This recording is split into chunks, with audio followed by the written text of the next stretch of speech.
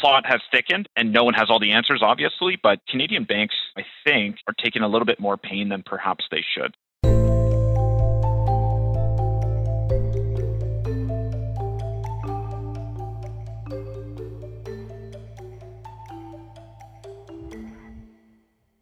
Welcome to the 8th episode of our deep dive series on Canadian bank quarterly earnings.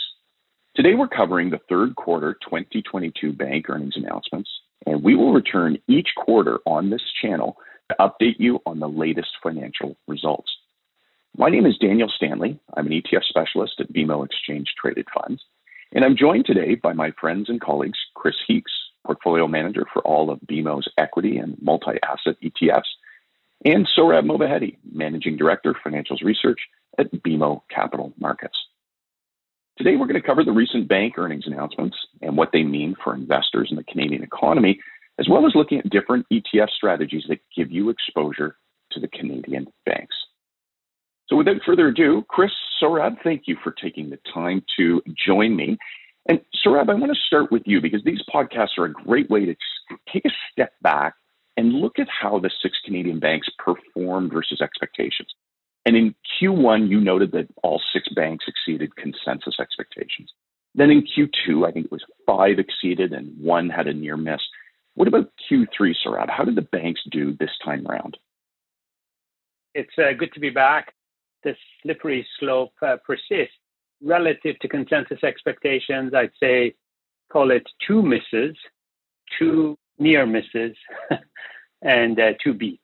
So there was a bit of a deterioration or high expectations, however you want to think about it, relatively speaking. We can talk a little bit about the ins and outs of that. But, if you kind of sit back a little bit and think about the title we had a year ago in Q3 coming out of the quarter in 2021, we would have called it reserve releases, revenue diversification, and rebounding ROEs. I'd say this quarter, the results, like I said, call it 2 misses, 2 near misses, and 2 slight beats.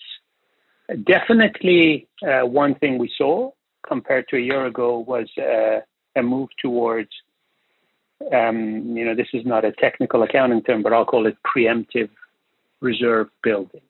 This is either in anticipation of a less vibrant operating environment. Obviously, we all hear about the impact of inflation and higher energy prices and what have you, but very macro-driven, no real signs of degradation in credit quality, and so probably some degree of conservatism. But part of the reason, and probably an important part of the reason of some of these near misses would have been the changing stance, if you will, in credit reserve building at the bank. So still good. I don't think any of the banks are talking about a base case scenario of a recession or anything like that. Suffice it to say that relative to expectations, the plot thickens. We'll see what we have to say next quarter. That's great, Sohrab. Thank you. And I like the way you've actually sort of segued into the next question for Chris. Your point that a lot of these moves were macro driven. Chris, I want to come over to you and talk about that macro picture, because there's no better picture oftentimes than just looking at the stock prices. And on our last podcast, you noted that bank stock prices were down between February and April, and they bounced back in May. Talk a little bit about how stock prices have performed since we recorded that last podcast in early June. Yeah, thanks, Dan. Good to be here as well. Like Sohrab said, I think the plot has thickened as well, in general markets with macro. And, one thing we've seen and have been, talking more about is kind of that increasing risk of recession has come back a bit into the fore. So, just to give you some numbers to put it all in context, from the end of May when we last recorded, ZEB, our equal weight Canadian bank ETF, is down 10%. TSX is down 6%. So banks underperforming, which sometimes we, typically see that happen when those kind of fears of economic slowdowns happen. But it's a little bit aggressive in my opinion, and we'll circle back to that in a second. S&P was down 3%. U.S. banks, just for context, were only down about 5% in the last quarter. So again, Canadian banks being, punished a little bit more. One thing we've seen is energy equities in Canada are down about 15% over that time. So, as that fear of recession has increased, oil has trended lower. Overall, we've seen inflation remain pretty high. It's eased off on our last reading, but it's still pretty sticky. And you're seeing, relatively aggressive hiking paths by, various central banks, including the Canadian Central Bank. And, I think that's helped increase that fear of the recession, because obviously that fear of a hard landing has kind of increased with some of the policy path. But all that being said, the plot has thickened and no one has all the answers, obviously. But, Canadian banks, I think, are taking a little bit more pain than perhaps they should. So when we put it into context, and we're going to talk more as we go through, there's, some constructive points, including dividends. But, they've kind of taken it on the nose a little bit from a price action perspective. But, again, one thing that creates is a better, long-term opportunity. So I'm sure we'll get it more into that. But, obviously quite volatile markets, and we're seeing, banks kind of bounce and move around a little bit off the back of that. Clearly, banks are underperforming because of that fear of that economic slowdown. And so that brings me to the next question, because one of the things we did on the last call is you mentioned that an armchair economist who wanted to get a sense of how close we are to a recession, they might look at a bank's, and there were four key things. One was commercial loan growth. Two was dividend growth. The third thing was credit reserve building. Then the fourth thing to look at were capital ratios. Can you talk a little bit about generally how the banks are faring in those four areas? Yeah, and look, before I even answer that, I will kind of add a little bit of fuel to the fire, I suppose, and say coming out of the quarter, we probably at the margin turned a bit more cautious on the environment for the banks, nothing specific to the banks, but on the likelihood of a slower economic activity. And obviously banks are typically levered plays on the economy. And so if the economy is going to slow down, that will have a bit of a negative ripple effect, if you will. We titled our post-view note as winter is coming. So it will be interesting to see a year from now when we look back if that was prescient or not. But if you think about the four drivers you talked about, I certainly mentioned one of the reasons for, I'll call it, misses relative to consensus expectations in the quarter would have been, again, what I characterize as preemptive reserve building. So we're starting to see a little bit of action, some movement, if you want, on the credit reserve building. But in fairness, we are coming off abnormally and unsustainably low provision levels for the banks. And part of the reason for that is obviously we had off-the-charts reserve building in response to the COVID pandemic a couple of years ago. So we are kind of going through this period of things settling back in. We had to over-reserve as an industry. Those reserve releases were coming through. And now I suppose you could say the reserve releases have slowed down, and some reserve building is coming through. So I guess check mark over there. I mean, obviously, we didn't get any dividend increase announcements this quarter, but that's not unreasonable because you don't necessarily get them every quarter.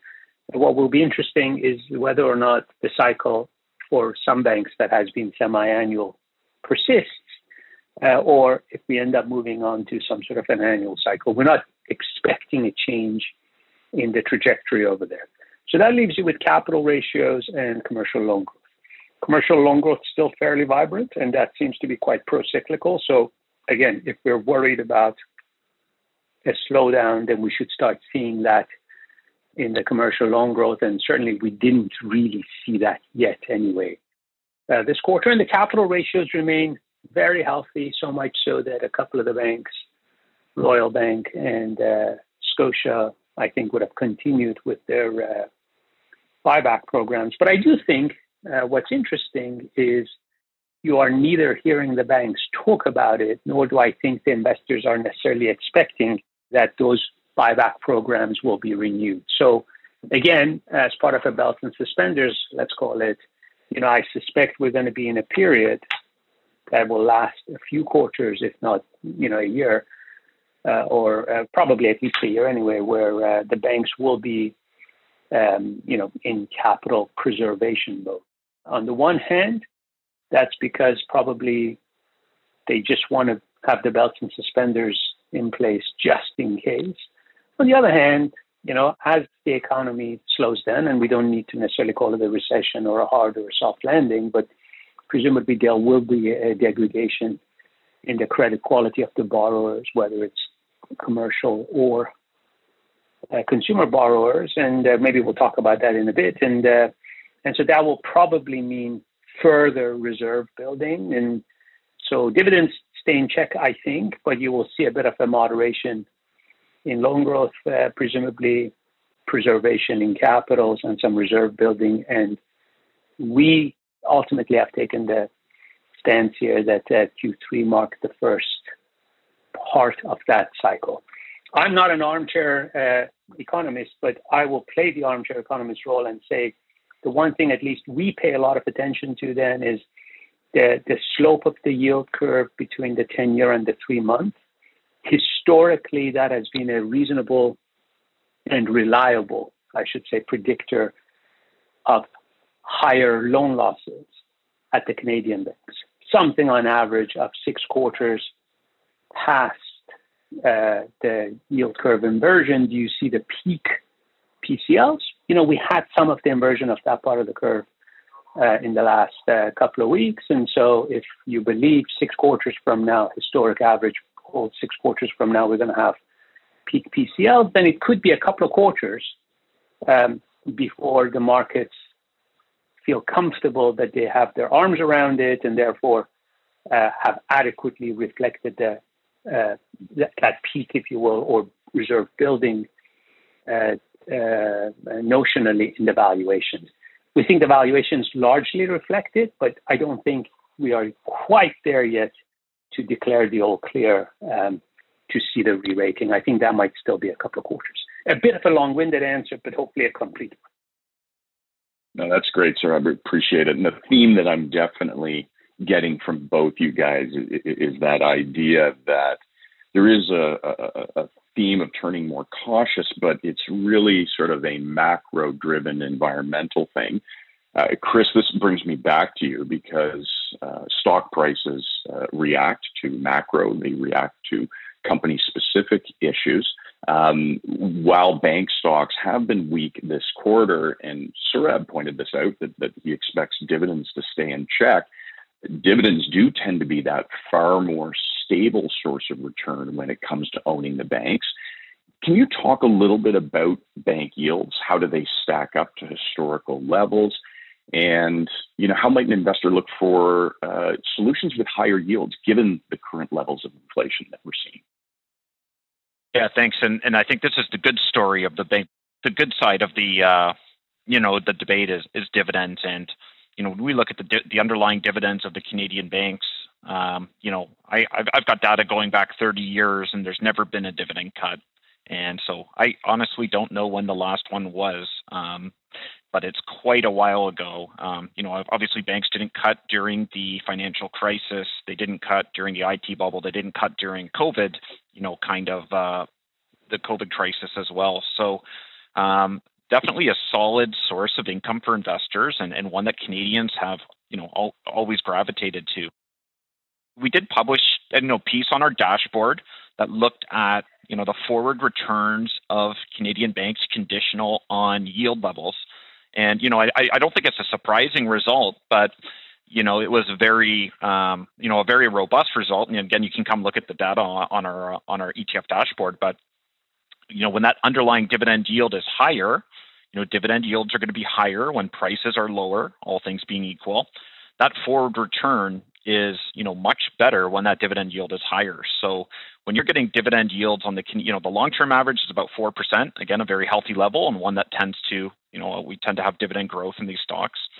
But, when we have dividend yields in the 4.5% or 5+% range, you tend to have very good forward returns associated with that compared to when dividend yields are lower, like in the 3 or 3.5% range, below average. So again, I don't think it's a surprising result, but in terms of where we are right now, we're about 4.7% in terms of dividend yield across the big six in our equal weighted approach, which we use in our ETFs. We've got a couple that are, healthily over 5% in CIBC and Bank of Nova Scotia. So it's a very healthy level of yield. And historically, when we've had yields in this level close to around that 5%, it's been a good buying opportunity for investors. So yes, do banks have the, potential to sell off more? Of course, if recession fears elevate, if we did have a turn in kind of economic or employment data, that would create concern and we'd likely see all equities trade sideways. But I think the best recommendation for investors is to, look at them as a long-term hold. And, I think we'll, look back in 2 to 3 years and identify this as being, would have been a good buying opportunity. So that's how we're looking at it. And then just in terms of, that comment on inflation, certainly a challenge for all investors. CPI is going to come in this year around 7% increase. And next year it's forecasted to moderate a bit. But as we all know, inflation's being sticky. Income and income investing is one way to help counteract that. So yes, bond yields are getting more attractive, but they're not 7%, attractive. Or if they are, you're in a much higher credit risk space. Whereas the Canadian banks, using that covered call as an example, where that product's yielding about 7%, that's pretty much in line where CPI is. So using that cover call approach, or even just using the outright dividend approach, with these healthy dividend yields, does give investors an ability to keep pace with CPI from an income perspective. And then, obviously, like we've been talking about, a lot of challenges to navigate, but, over time, we believe, obviously the banks over time are going to be capital generators as well, just have to kind of navigate the current environment. So overall, in terms of combating the current environment, I think the dividend and dividend growth aspect, and as well the cover call approach is, one of the shining lights about the exposure that can help kind of carry them through this market. That's great, Chris. Thank you very much. Sohrab, I want to shift over because we've been talking a lot about macro level issues. I want to shift over to something a little bit more specific. And one of the things I noticed was, Canadian banks often look south of the border for growth. Oftentimes these acquisitions involve risks that have to be managed. And this past quarter, there were 2 Canadian banks that booked accounting losses as a result of, and I'm going to quote here, hedging against the impact of changes in interest rates related to acquisitions. Can you just make a general comment for the audience on the nature of these transactions and how these losses or gains, I guess, impact the overall performance of the banks, if at all? Before I answer that question, I just want to be additive to something that Chris was saying around, I guess, enduring history of Canadian banks and their commitment to dividends. I think he said he had gone back 30 years. The beginning of COVID, I think we went back 80 years, 80. So yes, you may have a period where they don't increase dividends. We had that obviously during COVID most recently, but dividend cuts are rare and we don't expect them. And we expect dividend payout ratios then ultimately to stay around where they're at right now. And from time to time, they may get to the upper end of that 40 to 50% target range. And I think they're around midpoint of that. And so we think that the dividends are safe, dividend yields are there, and the dividends will probably at least grow with earnings. The second thing I'd say, before I answer your question again, is we went back and looked at valuation multiples on the Canadian Bank Index through the last 4, I'll call them recessions or economic slowdowns. Obviously, 2001, the TMT crisis wasn't really a recession in Canada. 2015-16, we had the energy slowdown. I don't know if you want to call it the recession, but then we also obviously had the global financial crisis and the COVID in there. So when you think about those 4 periods of an economic slowdown or recession, and you look to see the forward PE multiple, price earnings valuation of the Canadian Bank Index, it tends to average. So I'm not talking about where does it trough. I'm talking about what's the average through the duration of the economic slowdown. And we looked at monthly data, and it tends to average around 10.5 times. I think as of last night's close, the bank index is trading at 9.1 times. So I think that also would tell you that we are probably close to bottom levels here, and it will likely be a good buying opportunity for patient investors. So that was additive to what Chris was saying. Specific to your question, I mean, the quick answer is this is accounting noise and not economically substantive to the underlying fundamentals of the bank. Here, I guess we're talking about TD, which we cover, and BMO, which is we don't cover and we're restricted on. But conceptually, both of the transactions that these banks have announced, they are fixed price transactions. So what that entails is you're buying you're attributing some value to the assets, and then the difference between the value of the asset and the price you have agreed to pay, which doesn't shift, doesn't change, is goodwill. Now, when you go through a period, and these assets obviously are loans, basically, and loans are kind of like bonds. When rates kind of go up, the face value of the bond, I suppose, comes, or the market value of the loans comes down. So what ends up happening here is, let's say they've agreed to a fixed price in the case of First Horizon. Interest rates have gone up since they announced the transaction. Then by definition, the value of the assets, which are basically loans, have gone down. When the value of the asset goes down, but the price of the transaction doesn't change, then more of the price being paid is being counted towards the goodwill end of the equation. That goodwill, for regulatory capital purposes, is a deduction, if you will, from capital. Now, some banks, BMO would have been one, right at the beginning of the announcement of the transaction, they would have put hedges in place, which basically is intended to immunize the volatility to their capital ratios, such that if the value of the transaction skews towards goodwill because the price of the assets go down as rates go up, then let me find something that appreciates in value by a similar amount when rates are going up, so that I can flow it through my capital account and immunize basically my capital ratio. That's the intention of it. Obviously, when the deal closes, the immunization becomes relevant because that's when you actually have the goodwill deduction. So in the intervening period, you're going to have the positive impact of the hedge that you put in, benefited from the rising rate, but you know that's going to be spent, if you will, when you close the transaction. Perhaps a bit too detailed for the purposes of this call, but bottom line here is not economically consequential. What happened from a BMO perspective when they announced the transaction, they had the hedge in place. TD did not have that hedge in place at the time of the announcement, but a couple of quarters subsequent, they announced this quarter that some existing hedges that they have in place, they have basically de-designated and pointed towards this. I'll call it again accounting noise, not substantive to value creation or destruction as far as the shareholders of the bank are concerned. Hope that helps.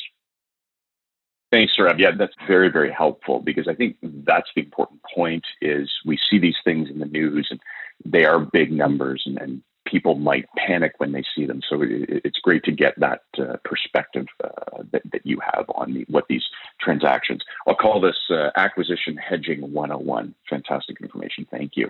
Chris, I want to come back to you and talk about a different issue that can be equally as tricky sometimes for people to get their heads wrapped around, and that's the issue of liquidity. Important these days as we're seeing volatility pick up.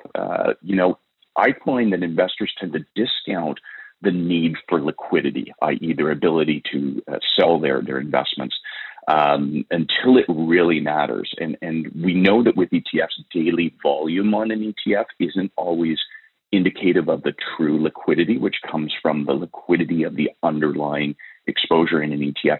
Can you talk about the liquidity profile of ZEB and ZWB in particular?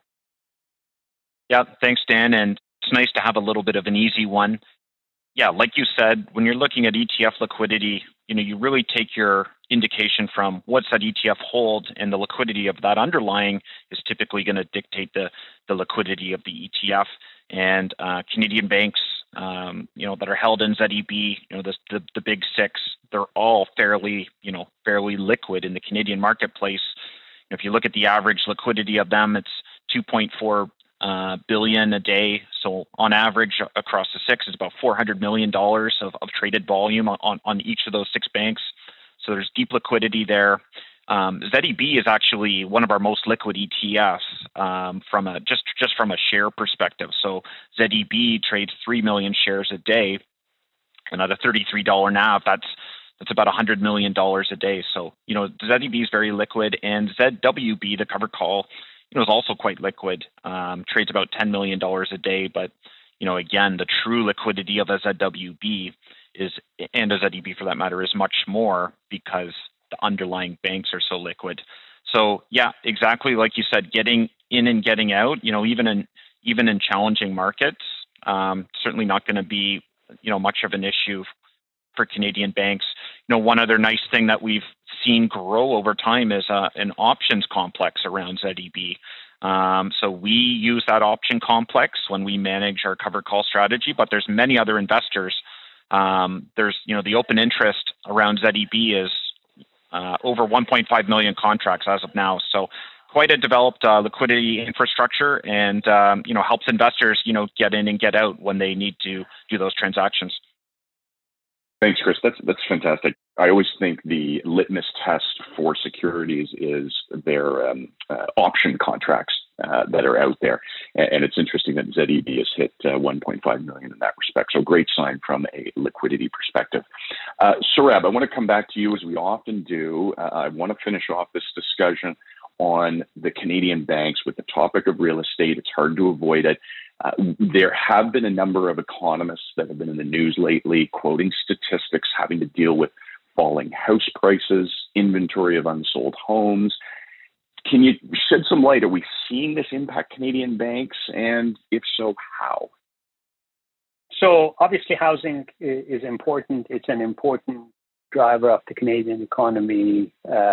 Historically, mortgage growth, or let's call it real estate secured lending growth, I guess. Let's lump home equity lines of credit in there as well. Have been, it's kind of been around 2 times GDP. Obviously, 2 times nominal GDP. We've also had very good, vibrant loan growth in Canada. And you see that. So when you talk about housing, I guess my lens into it is twofold. One, what does it tell us as a barometer on the economy? And then secondly, what does it tell us as a barometer on loan growth for the banks? From a loan growth perspective, mortgage growth continues to be good, but every one of the banks will tell you it's not sustainable. And that makes sense. That makes sense because of 2 reasons.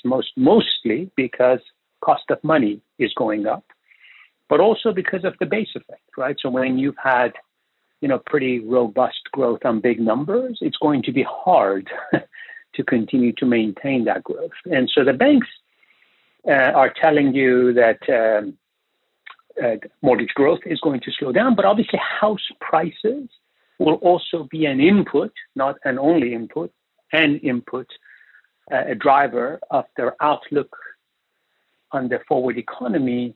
And what happens with the macro drivers of the outlook of the forward economy will have an impact on what sort of reserve building they will have to do. So this quarter, they would have factored in their economists' expectations to some extent. That would have meant a slower economic growth, probably because of lower house prices.